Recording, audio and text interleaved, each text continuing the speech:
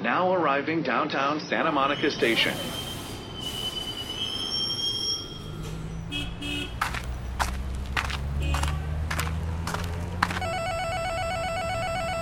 Hey Adam, it's time for Notes on Your Notes.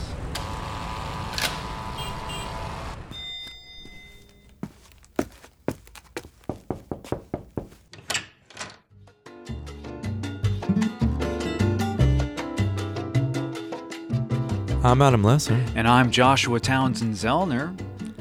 Happy New Year. Happy New Year to you. Happy New Year to you. Remember that TV show? What was it called? Star Trek? Have you heard of that show? I've heard of Star Trek. Yeah. You know what they do in that show? They go, space, the final frontier. Right? Isn't that the line of that thing? Pretty much. Yeah. So, What? Joshua, how was your New Year's? Oh, so it was fun. You know, I did exactly what I wanted to do. Yeah? Yeah, what did you do? I was good. I was with my sister, so it was good. We were good. She was... Have you ever thought about, like, writing reviews? Yeah, it was good. I liked it. Yeah. It was pretty good. It was fun. Yeah, it was fun. I had a good time. It was fun. I was hung out with my sister, got sisterly time. Okay. I hung out with my sisters with an S, so I guess we're... A lot of people don't know Josh has 3 sisters. I have 3 sisters. Now everybody knows. He's the only boy. Yes. Did you get extra attention? You know, people... I can't... You know, every time. Every time. People think that. They go, oh, that's why you're so spoiled. And, oh, you must have all your meals made for you. Oh, da-da-da-da-da. It's like, it's not true. You have so a not very true. vague only child quality to you, which is weird. Really? It's very subtle. Huh. And I don't mean that negative because I would say 3 of my closest friends are only children. And what's that character trait? Because I want to learn. They all have sort of like there's just a vague sense that they've been paid attention to in their life. You know? It's like this vague, like someone actually cares. Like they've been listened to. I see. And they're not always loud people, but Mm-hmm. there is this vague sense that they're in their own space a little bit and that they deserve to be heard, but it's not always heavy-handed. Because they didn't need to be heavy-handed. Because Yeah. wow, you're good at that. That's a really good character. That's what I feel. That's really good. And you feel like I have that trait to some degree. It's just like a reminiscence. Mm-hmm. Like, you know, Cheryl reminds me of Julia Roberts. Like sort of like, Okay. you know, like, Mm-hmm. you know, like someone reminds you, oh, he's good. Yeah. I have a tendency to live in a certain very specific world that some people would say it's my own world. Yeah, I would say that. I would say you're very defined and okay with your opinions.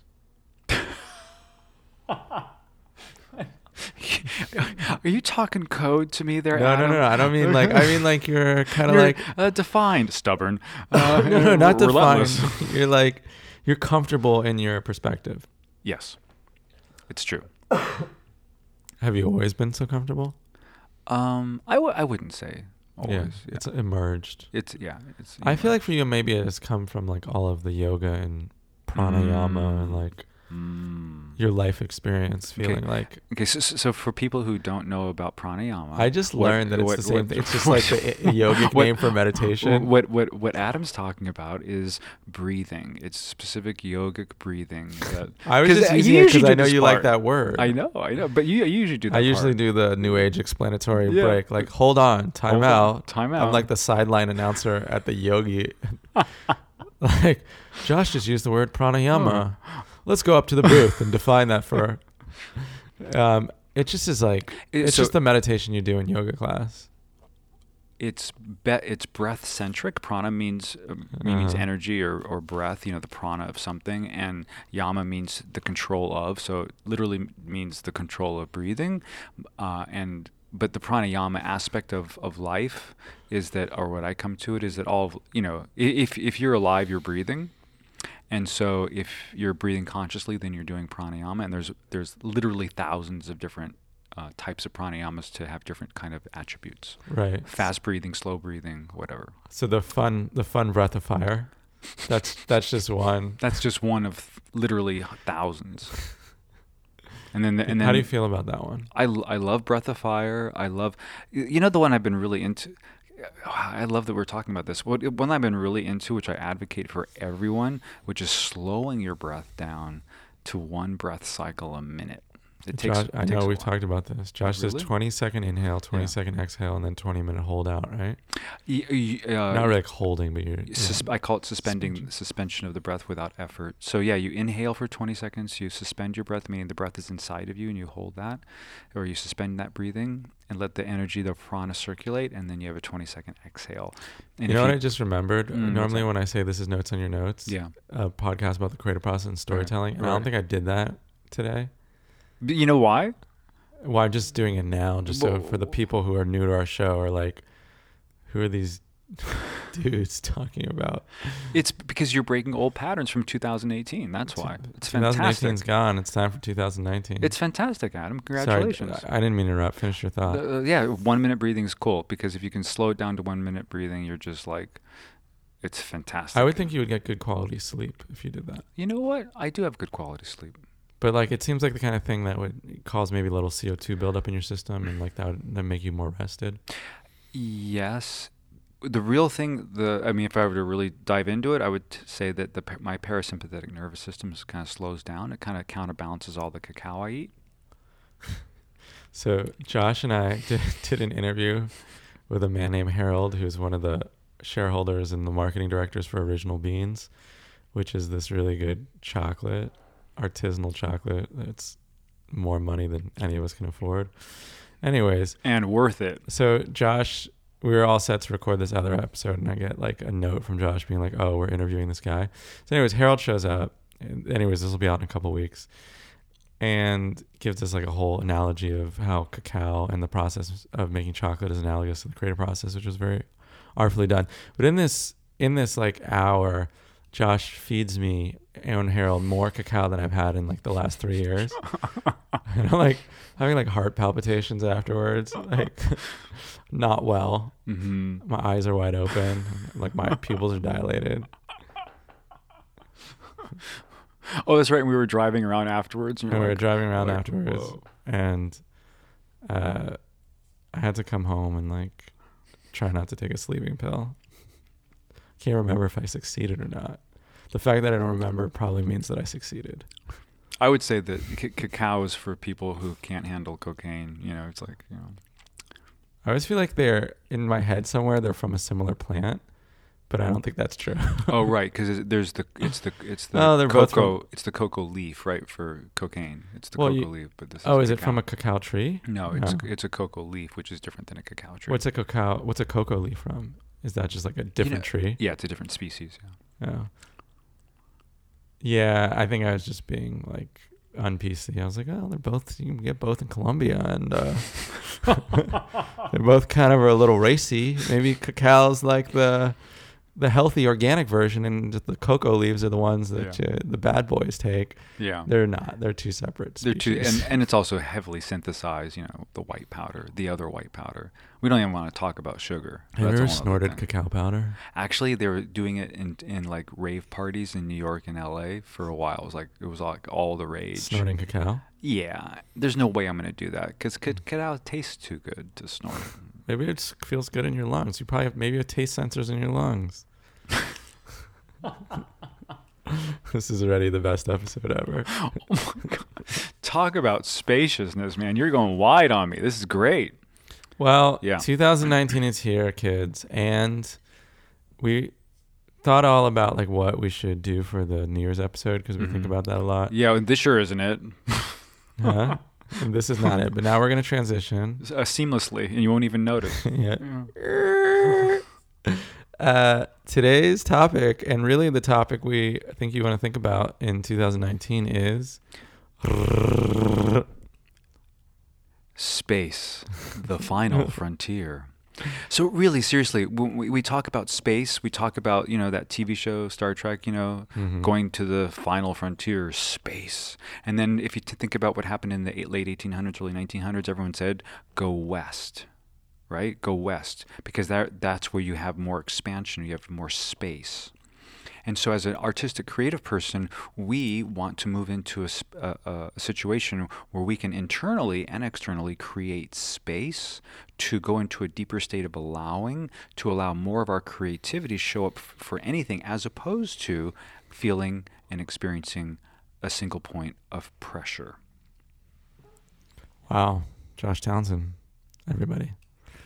Let's talk about like how this plays out typically for people. So you're working with a client and they're stressed out because they're like, I got to finish my novel. It's due at my publisher. I got to finish the script. It's due. So they go to a place of pressure, right? Pressure, contraction, and single-pointed focusedness, and kind of driven in a certain way. And because of that, less choice, less option, less... And sometimes the pressure is not external. Sometimes it's internal. A lot of the time it's like not even like it's more like I'm a writer and therefore I work all the time, or like I have to work this many hours a day and finish this many story, whatever it is. Yeah. Any of the goalposts we set for ourselves. Especially having a deadline of someone else's doing, and there's no negotiation, and that pressure is just really ramped up. And on top of that, we go into a parasympathetic nervous system response of, right? Well, sympathetic, but yes. I'm sorry. Yeah, sympathetic, right. We go into a sympathetic nervous response where we contract and we tighten, and in some ways, not to be too, what do you call it on this, but in some ways we become addicted to that. Like, that's what we know, so that's what we feel is required in order for us to be creative. Yeah, you were talking about like... Or to feel like we're creative. If you feel like if you can remain spacious and not worried about the outcome or the deadline, you're more likely to be creative and find creative solutions for the project you're working on. So ultimately, this is what I notice for myself and other people, which is when you get to a place of mastery, when you get to a place where you own it, where you feel like, I'm here and I'm at full choice, we naturally go into a place of and holding that space of spaciousness, so that even though the time and the circumstances are crunching down on us, we can still maintain an ability to take in data from the outside in a wide spectrum, filter it through, and use it for our creative process, as opposed to pushing it away, being hypervigilant, and just muscling our way through something. Right. Yeah, no, I got you.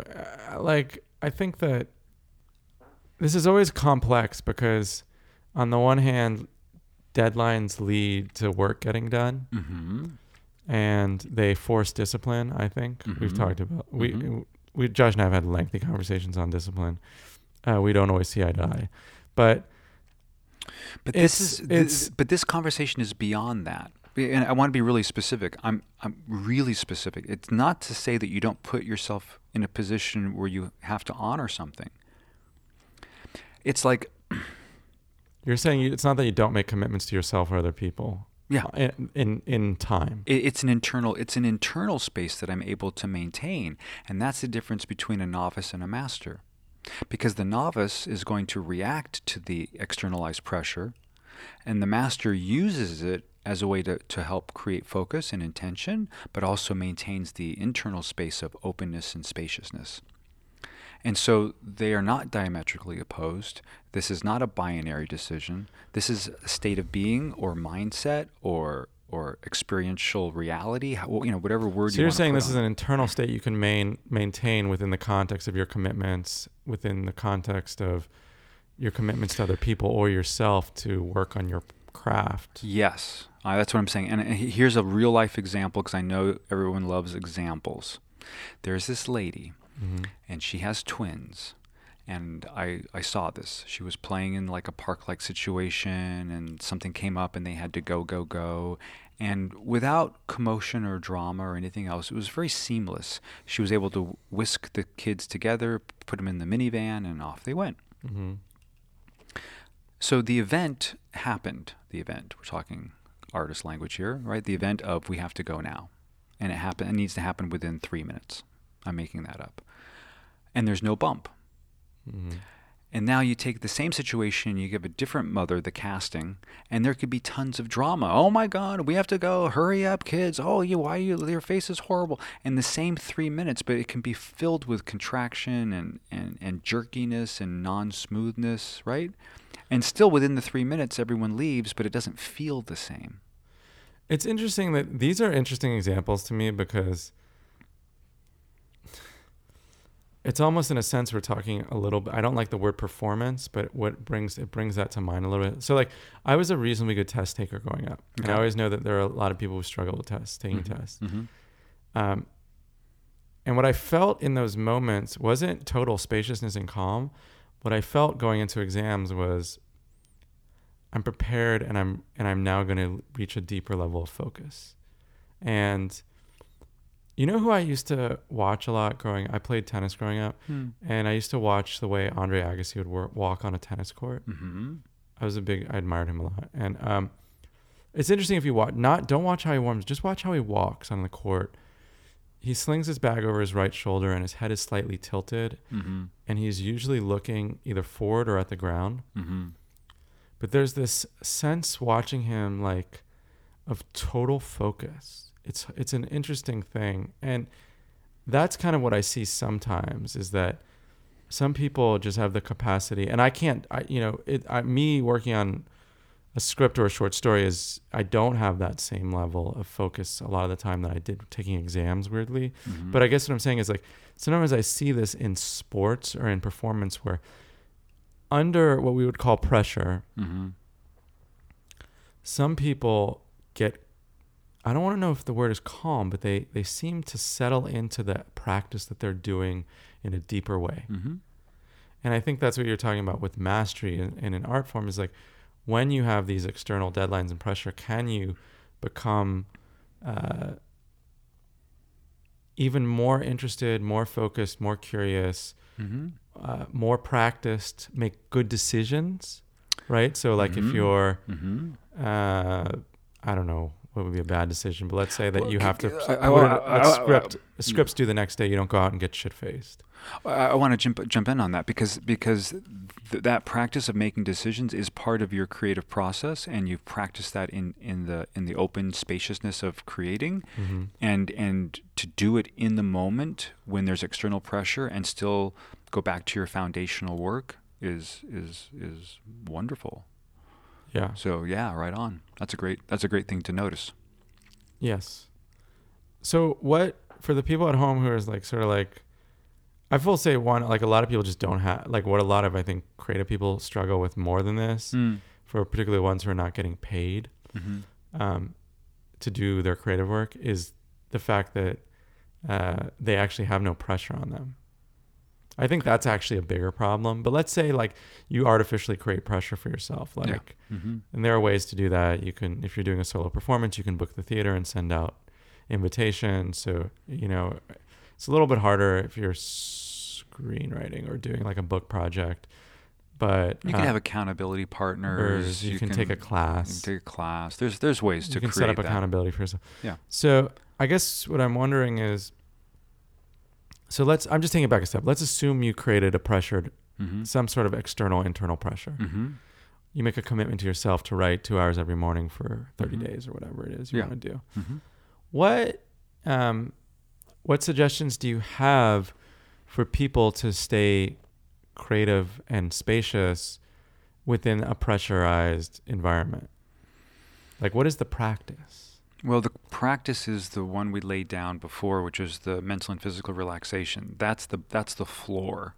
Okay, so for people who haven't heard, we did an episode on that. Josh does a guided meditation, which is very helpful. Okay. And I will put that in the show notes. Yeah, so that's the floor.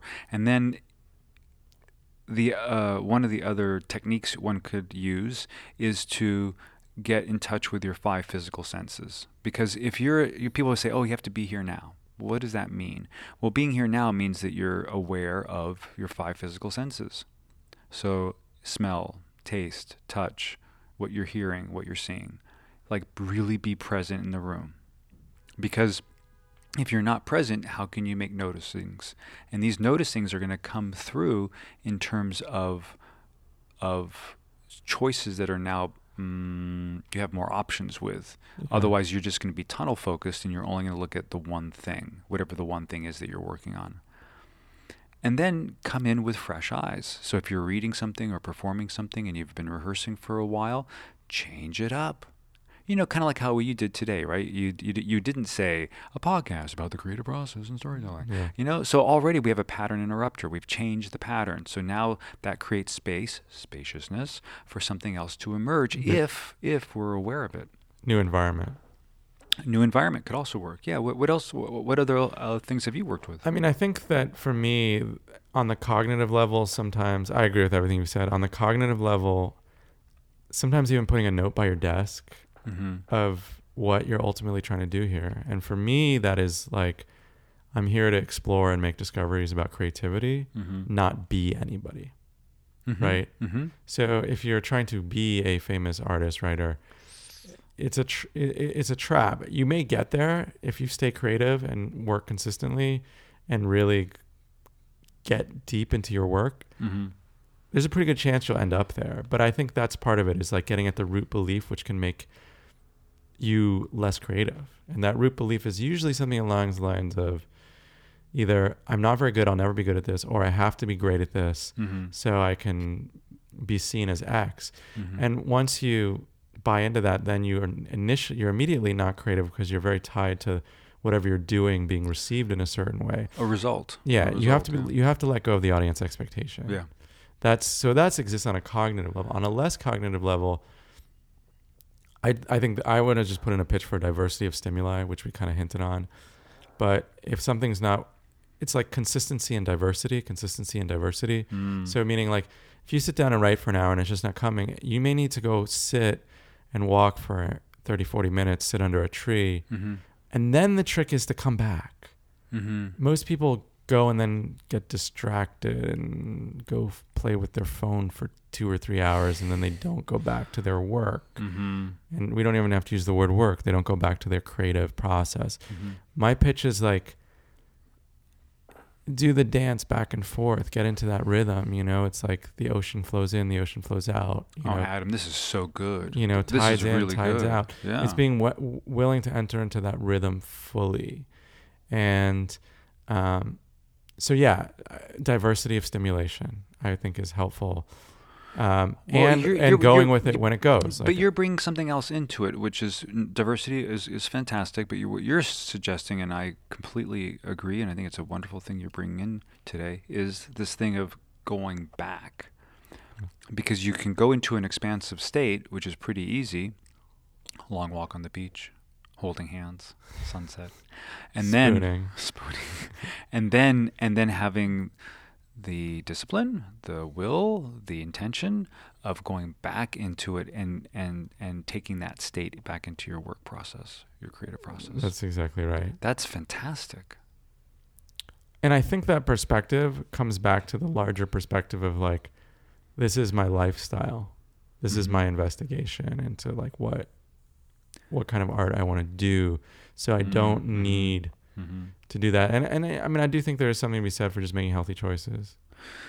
The other thing is I'm going to bring in the other, which is when you are in a creative space and you're doing your creative work and you encounter other people that you're working with, do you want to be with someone who's open, creative, taking in stimulation, available for you and whether new ideas you can have for a project? Or do you want to be with someone who's hyper-focused, tunnel-visioned, has the inability to be present for you, and it's like, which one would you rather co-create with? I think you're talking about also like this role of support. So I just wanted to say, like, one other thing that came up is like, if you are feeling like you need help, then you need to go get support, which is like, could be a writing, could be a class, could be working one-on-one with someone, could be a friend whose opinion you trust. Any of those things, I think. And then Josh's reference that spending time around other creative people is always helpful because they usually have the right view. And by the right view, I mean like their values are around creativity and they're not going to say unhelpful things to you, like get a job, or like maybe you shouldn't be spending time on this. Don't give up your day job. Yeah, this play. They're not going to say stupid things. But no, I think, we've talked about these risks of classes. Just look for the support that is someone who's open and is going to encourage you to make a sort of open, curious investigation of your work, and not someone who's going to walk in and say, all right, page 30 in your script. Where's the one act curtain? I don't see it here. Get it right away. Not like hyper focused on something has to be a certain way. Yeah. I think that is, I can always tell that when I get notes on stuff I've written. Like when people are tight, they'll give you a note like, I don't see the strong antagonist we need here by the 20th page. And it's just like they're reading from like a book on screenwriting. That's what it sounds like. Yeah. But that's a hyper-focused perspective. Yeah. Similarly, you're talking about something different, which I think is there are people whose approach their work is hyper-focused and a little bit closed, and that's a different kind of beast. And just be mindful of that sort of... Well, who do you want to be and who do you want to work with? So for 2019, maybe... And I want to add one more thing about this, which is ultimately, if you live and work and create and maintain that space of creativity in a very spacious place, then sometimes what happens is you make discoveries that are based on grace. And the grace cannot be bought or sold. It appears, and also not only does it appear, but I can recognize it and work with it. And that's the unknown factor that comes with the spaciousness, as opposed to the direct line of just hitting it hard until it's quote unquote right. Yeah, grace is an interesting analogy. Elizabeth Gilbert, who wrote Eat, Pray, Love, has talked about this. That I think then historically, maybe it was even in medieval times, I'm butchering this, so please fact check it. But the view of the artist was that it wasn't their ego. Right. They were just vessels for, something channeling. Yeah. They were just channeling. Yeah. In modern times, because we're individualist egos in a Western democracy where everything's about us, we believe everything is our own genius, Mozart, right? I mean, we make movies about this, Amadeus, and so that perspective means also that if it's not working, it's because I'm terrible. And so when you use the word grace, it's like, what can I allow to come through me? It's sort of the perspective. And that's a very different way of looking at it. Well, it's part of that thing of noticing, because I'm being given stimuli all the time. It's how do I select it? What do I notice? What do I notice that I notice? And what do I integrate into my work and then utilize it for the greater good of the project? Because it's all there.